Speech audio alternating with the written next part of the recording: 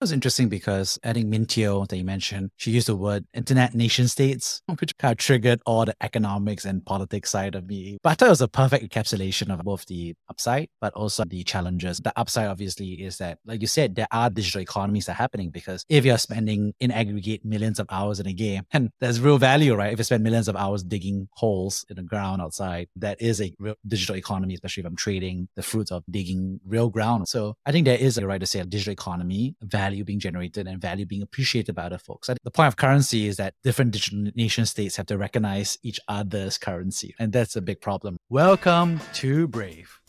Learn from Southeast Asia's best tech leaders.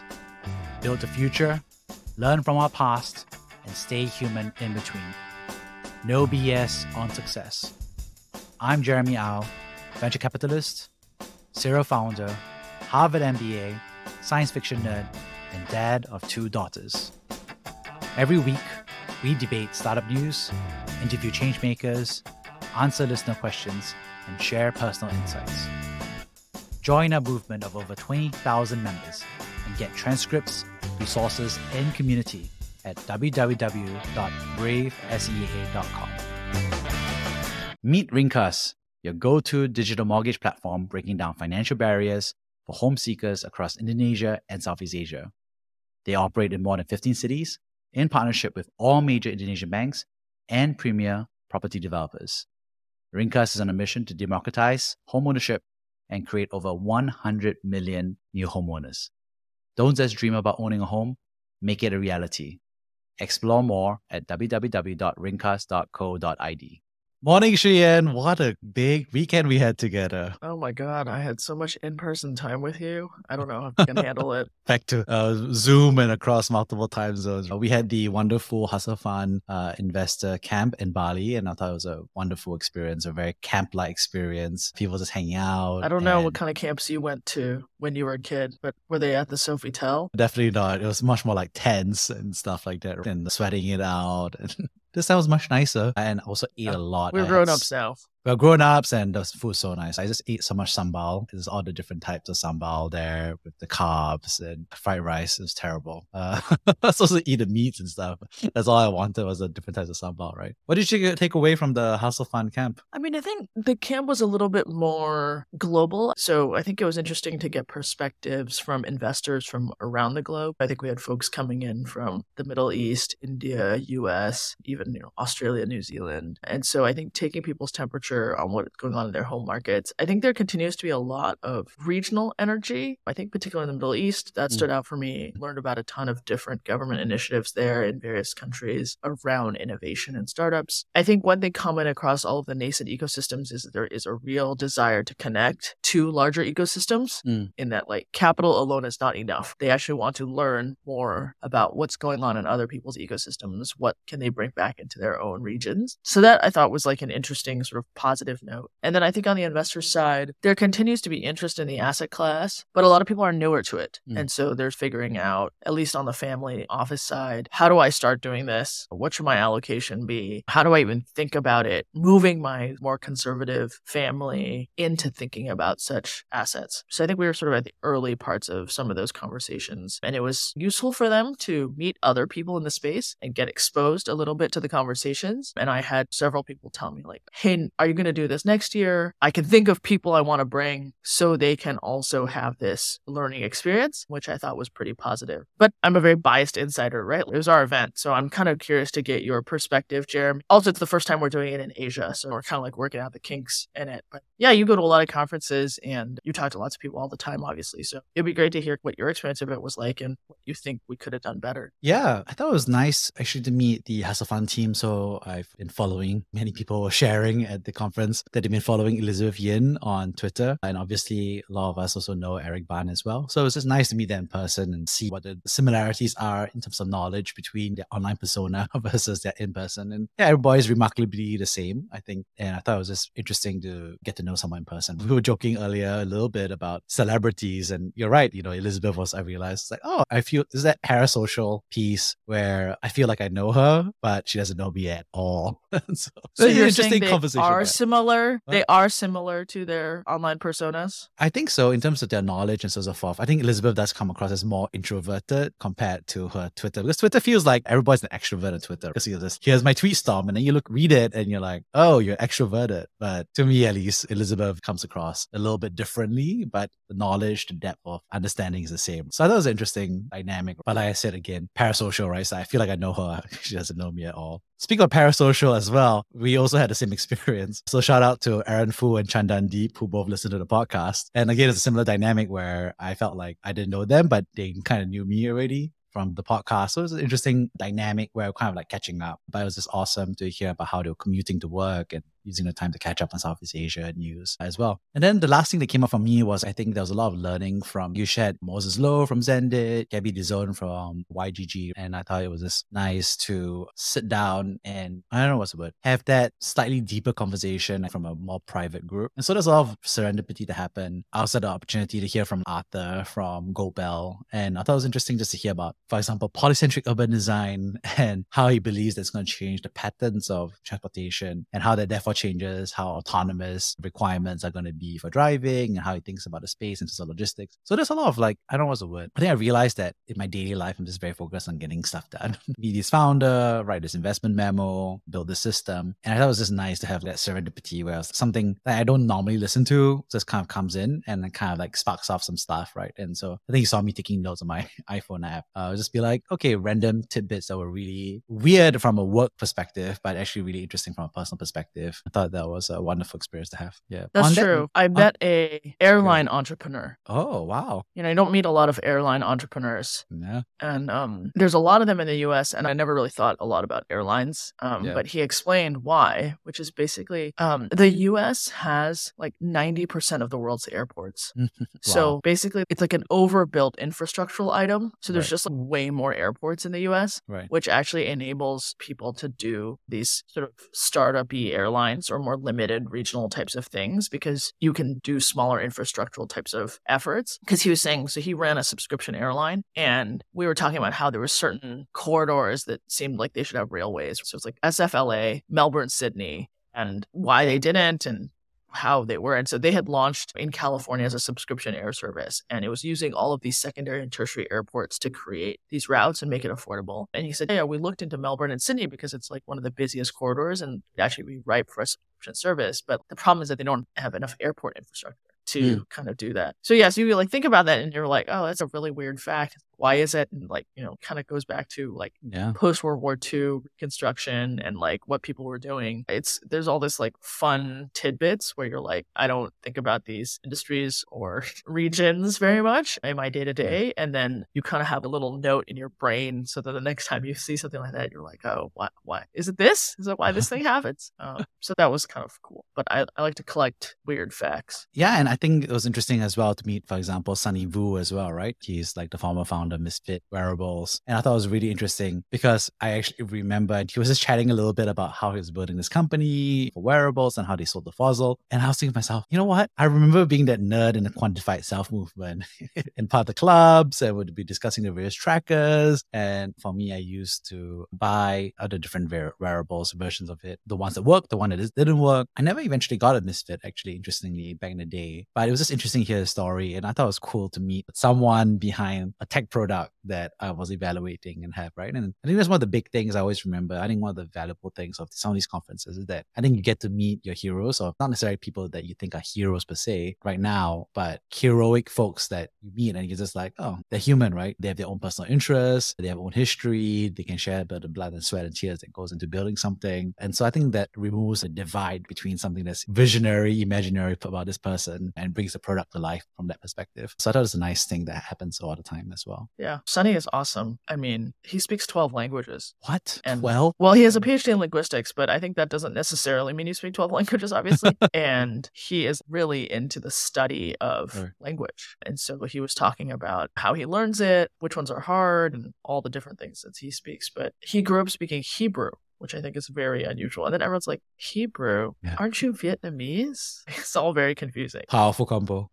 Yeah, I don't know. People are just doing their thing, right? And I think for all founders on their journey, you're just doing your thing. You're like pursuing your passion. You're interested in stuff. You're making it work. And then hopefully at the end of the day, you built something big and significant. And then we invite you to conferences and you tell the grand narrative of how it all came together. Yeah, and speaking about being invited to be a speaker, so forth, this month has been crazy in Singapore and Southeast Asia. We've had F1, we had Token 2049, we had Super Return, we had the Deal Street Asia PEVC conference. Must be missing a few as well along the way. They got bundled Forbes as well. And then also all the various side events that everyone's organizing by by Gunderson, so on and so forth. So yeah, it was a crazy month. Everyone's flying into Singapore to get it done. I felt like it's quite an interesting dynamic because I know it just gets bigger and bigger every year since the pandemic. So what do you think about that, Shian? I think it's great in that you can have a huge density of meetings in a short period of time, but it can get really overwhelming because everyone has the same idea. And so I'm usually in bed by 10 and now it's like, oh no, you have 3 events after dinner you have to go to. It's like, how is this even possible? But I think there's a lot of good initial conversations that come out of it or reconnects with people, which then set up like a good set of follow-up meetings later, because obviously it's impossible to do any proper meetings during because everyone is running around.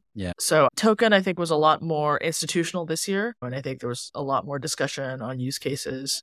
Someone told me they had just come from Korea and they're like, oh, in Korea, they were talking to gaming companies. Everyone is talking about building. In Singapore, everyone only talks about money. And I think that maybe is testament to the growth as a financial center, concentration of investors. But I think it's good. I think it's good for Singapore to have places and times of year where people congregate and do deals and make relationships. I think that just continues to help build the density of relationships in this ecosystem, especially for people who aren't based here full time, to keep building that network out in the world. Yeah, definitely agree about how everything has been back to back. I think there's also, now think about it, the Milken Institute conference. So everything has been interesting. It's obviously wonderful, most directly economically for Singapore, for the hospitality and MICE industry. Everybody who's like an MC or doing sound equipment or hotels has been doing a great month. And actually, one interesting thing I learned is that Singapore actually does have an industry incentive. So basically what they're trying to do is that they actually compensate and reward organizers for structuring events that keep attendees around in Singapore for longer, because every day they spend generates more additional local spending and stimulus for the economy. So there's actually obviously transparent to government, but it's not obvious to attendee that there's an incentive structure to structure those after parties, those weekend parties, that bonus Monday mixer, all those things that are not part of the official event, but it's nice to create that tail before and after to encourage people to come in earlier or to leave later. So I thought it was nice, like you said. For example, I had an old Harvard MBA classmate. He came in for F1 with his old high school buddies. And then we just had a wonderful conversation and catch up. So I think it really actually plays not only to hospitality, but also, like you said, the finance industry, some of the synergy and the tech, because that capital allocation is very much also a relationship driven one. And it's, you can do a lot with Zoom, but sometimes you just need it in person to get it really kickstarted. So yeah, lots of also interesting news that we saw and heard a little bit. I think one big one that we saw was that Vertex Ventures, which is backed by Singapore Temasek, closed a fresh fund of $541 million. So congratulations, Vertex. Any thoughts about that? I think it's great. Obviously, they're a long-time player in the space. They've got multiple funds across multiple geographies, very institutional investor, and it's great that there's continued energy and interest, and they're able to close even in this environment, which is challenging. So I think that continues to be a small piece of bright news. Yeah, I think it's also a big part because they have an anchor LP with Temasek. So I think that's been obviously an important part of it. But also I think they've done a solid job in terms of investing not just in Singapore, but across the region as well. I know Carmen Yuan is there as well. So I thought it's a nice dynamic in terms of, if we look at their investment approach, I think one thing I noticed is that they've been quite thoughtful about their approach, which is important in the region as well. In other news as well, Global Foundries opened its new 4 billion Singapore chip fabrication plant. I always like how all these chip fab plants never have $1 million thing. There's never a $10 million chip fab plant, right? So it's $4 billion. So that was interesting as well. It's a third, I think their third facility in Singapore. Yeah. I think it's great, right? We obviously know the strategic importance of chips in the current ongoing trade war. It's their third facility in Singapore. I think it goes online maybe 25, 26. And so obviously they're forecasting that demand will pick up. And I think, what is it? They're the third largest fab, like, behind TSMC and Samsung. Yeah.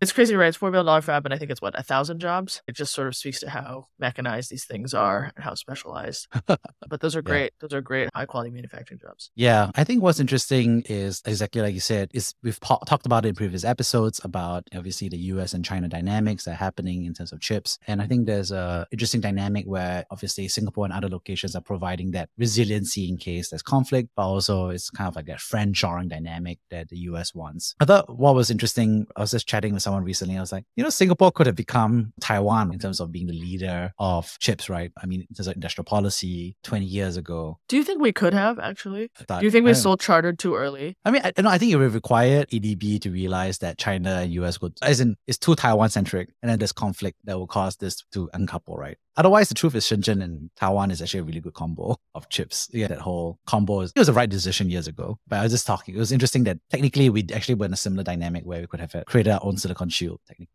Anyway, it would have been Singapore and Penang, and it would have been Singapore and Malaysia combo together instead of Shenzhen, Taiwan. Shall we go back? Yeah, we can say that. Yeah. So what's interesting is that someone and I was eating Peranakan for lunch, and we're having this speculation. It was like, hey, could Singapore actually have been that Taiwan in the sense of building out that silicon shield? Could it have become the nexus for chips? Because there was a period of time when Singapore was one of the market leaders for chip production years and years ago, decades ago. And I think obviously there was a decision, I think, from an industrial policy perspective to focus on from the perspective of higher value add in terms of software engineering and other dynamics that felt like a better fit for Singapore's silicon and chip fabrication is not easy, right? You need lots of water, you need lots of materials, you need lots of space. You also need to build a whole industry around it. But I think we actually were in a position to do it, and we made a decision not to do it for understandable reasons from my perspective. What do you think, Shian? Yeah, I mean, it's kind of an interesting thought experiment. So I think for people who don't know, the government had done a big tech transfer to start Chartered Semiconductor in the 80s. And that was like a period of time when we actually were a pretty big chip maker. And I think we sold it in 2009? Yeah, around there, yeah. Something like that. Yeah. And so, yeah, I think it's like an interesting question. If we had thought that there would be a potential that the US-China relationship would play out to be more antagonistic than it was at that time, then would there have been strategic value to retaining it over and above just the sort of like number of jobs type of question? Right. And then I think it's Intel, AMD, they have a bunch of plants in Malaysia as well. So would there have been value to us being the silicon shield versus Taiwan, Shenzhen? Yeah. And you probably can make an argument that may be true, right? Yeah. I mean, I think that's really, 2020 hindsight. 100%. I think it's very hard. I think if you could read some of the real political scientists from earlier, you could potentially have gamed out the first order effects, second order effects. I think even back in 2000s, people were worried. But I think, like you said, the 2000s was really kind of like the peak of US-China relations. So it felt like it was a no-brainer for... Yeah, globalization. Exactly. It's working. Everyone's benefiting. Exactly. Everybody felt like everything will go to the lowest cost producer. So it felt like... I remember 2000s was like so optimistic. So it would have taken a real contrarian person to have been able to say like, okay, we believe that it is the cheapest to manufacture chips in Taiwan and Shenzhen and, with the fabs and Foxconn, etc. So the world is going to require the source of chips. And so that could be Singapore. That would require a lot of, not just economic thinking in terms of industry and manufacturing, but also a political point of view, which is interesting. I mean, there are still chips here, right? Obviously, Global Foundries, Micron is here and a number of others. But it would be interesting to get on someone from the semis business to kind of talk through the history of that. Yeah. And I think they're really interesting folks. Sort of an inside perspective. 100%. I think if you look at the top 100 companies on NASDAQ and you look at them, a lot are just semiconductor chip fabrication companies, right? And I think people forget, even though we're always talking about the latest digital software, the latest crypto, a lot of it just runs on fundamental hardware. You got to make chips, you got to make graphic cards. So it's kind of crazy when I was doing the analysis to be like, wow, there's so many of these flat out hardware companies that just got there. Yeah. Totally. Well, talking about stuff that's out there as well, there's also USDC stablecoin issuer circle expands its Asia focus in a push to enter the region's flourishing payments ecosystem. These articles are coming from Asia Tech Review, so shout out to John Russell for this. So what do you think about stablecoins, crypto? Actually, this weekend was, again, a little bit more exposure to crypto than I had for a while because I think there's crypto winter. So I think it was interesting to see the insiders who were still thinking about it. What do you think about Web3 and crypto, Shane? I think the stablecoin use case is actually one of the best use cases in crypto. Yeah. You don't have to think very hard about people who have experienced crazy inflation and are sort of the victims of whatever their country's monetary policy is. They have no control. And basically they see their purchasing power getting eroded. And it's very hard for them to save. So I think the stablecoin use case is a very case in point is like in the US, remember when everyone was trying to sell crazy amounts of yield in Latin America, which obviously has a long history of inflation. Like the startups there weren't selling any yield. They were just selling like, hey, you can keep the value of the thing you earned.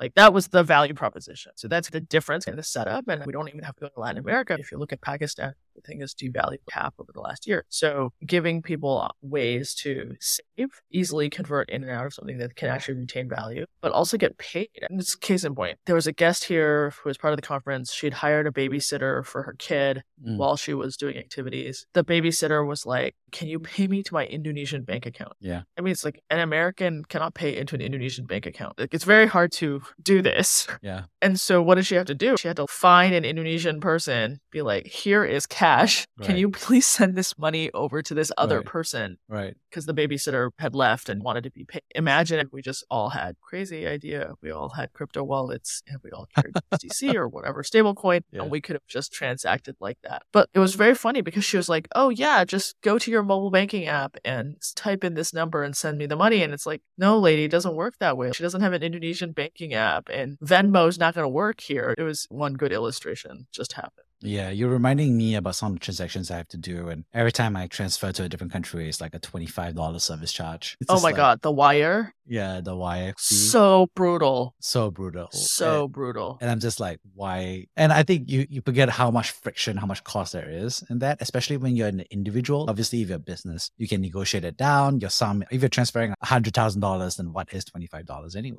But if you're doing something smaller in sum, effectively it's a regressive tax where it's a higher percentage of the quantum for the smaller folks or the poorer folks who are doing the transactions in general. So that service fee was like pushing me back to become a Web3 bull. It's weird though, DBS, if you do it personally, there's no fee. Yeah. It's the inverse. But if you do it out of your business account, they'll charge you the wire fee. Yeah. And you're a small business, you have no negotiating power. They won't even entertain you. Yeah. I think it makes sense. You're locked in. It's completely exasperating. Yeah.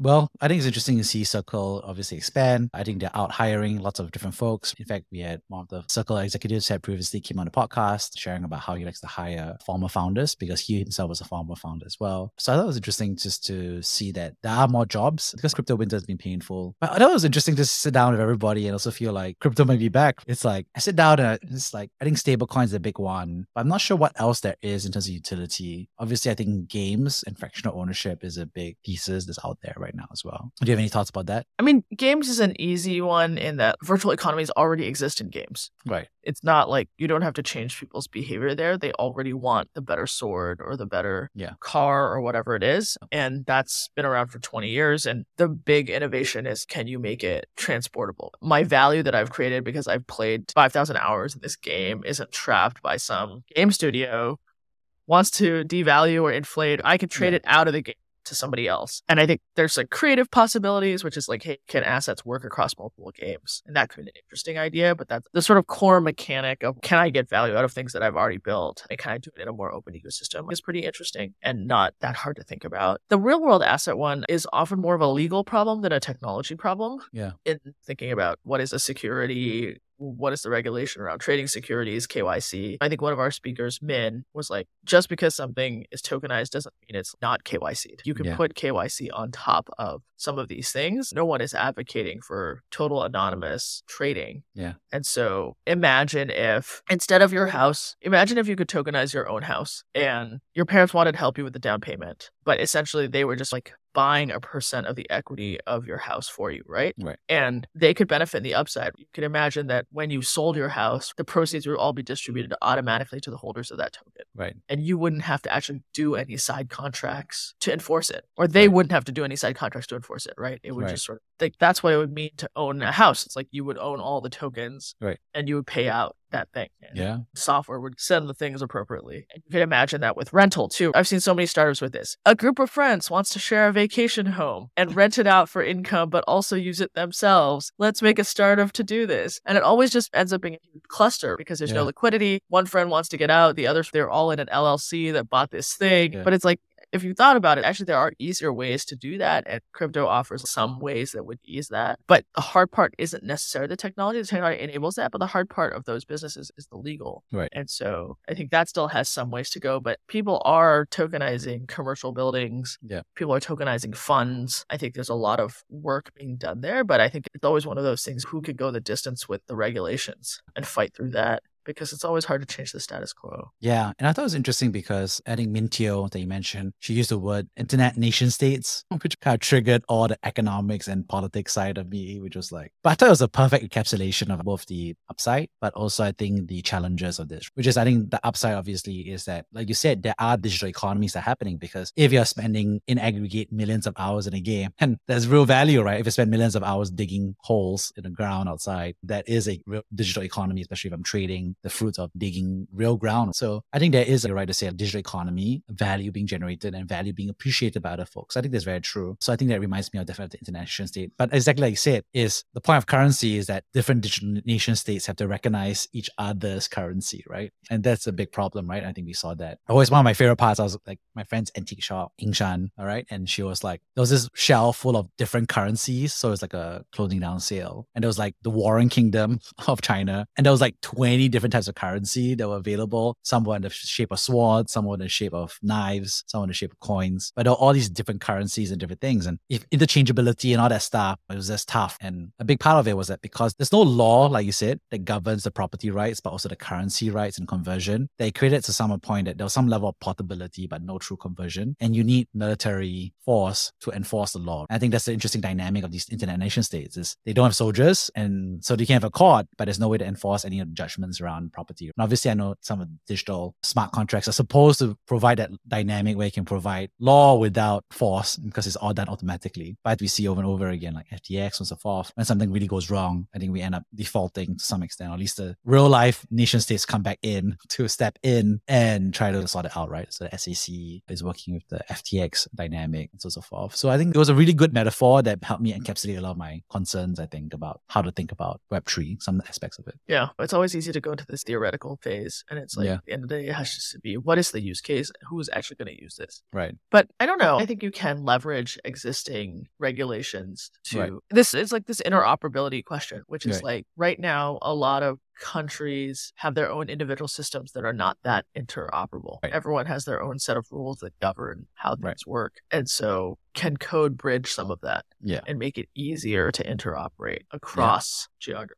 100%. Because not everybody uses the USD, which is like the petrodollar that has been systemized and structured. So that is the default currency. And we see some economies, I was just reading the newspaper, like Latin Am is some of them are starting to dollarize the economy again because they don't have their own currency under control. And that's very much, again, talking about the 1990s and 2000s, that's a very 1990s and 2000s phenomenon to have back again, to see the dollarization of your local currency. But interesting to see that happen. In other news as well. Practically dollarized. Sorry? Venezuela is practically dollarized. Yeah. So there's official dollarization and there's unofficial dollarization, right? Also, I think what's interesting is now a lot of people are using Web3. So instead of dollarization in terms of USD cash, they're dollarizing USDC, right? So that's one of the interesting dynamics as well to see people. Yeah, but I think there's also flows, right? Yeah. Like we have a portfolio company.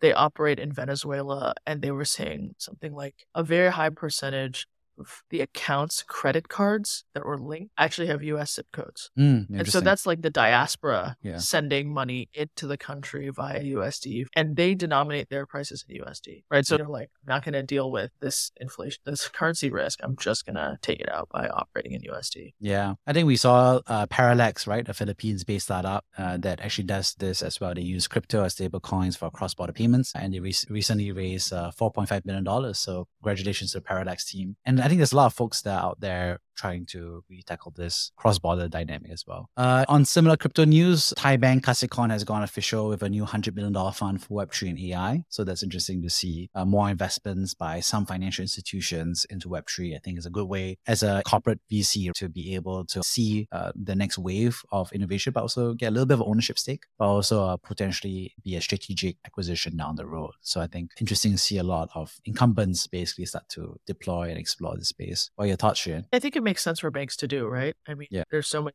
financial use cases. It's kind of the core of the crypto innovation. And so for them to kind of have an advanced look at what are possibilities for them to extend their reach, provided functionality to their customers, I think that makes a ton of sense. I think in general, I'm always a little wary on CVC types of initiatives because they have to continue to stay interested in it.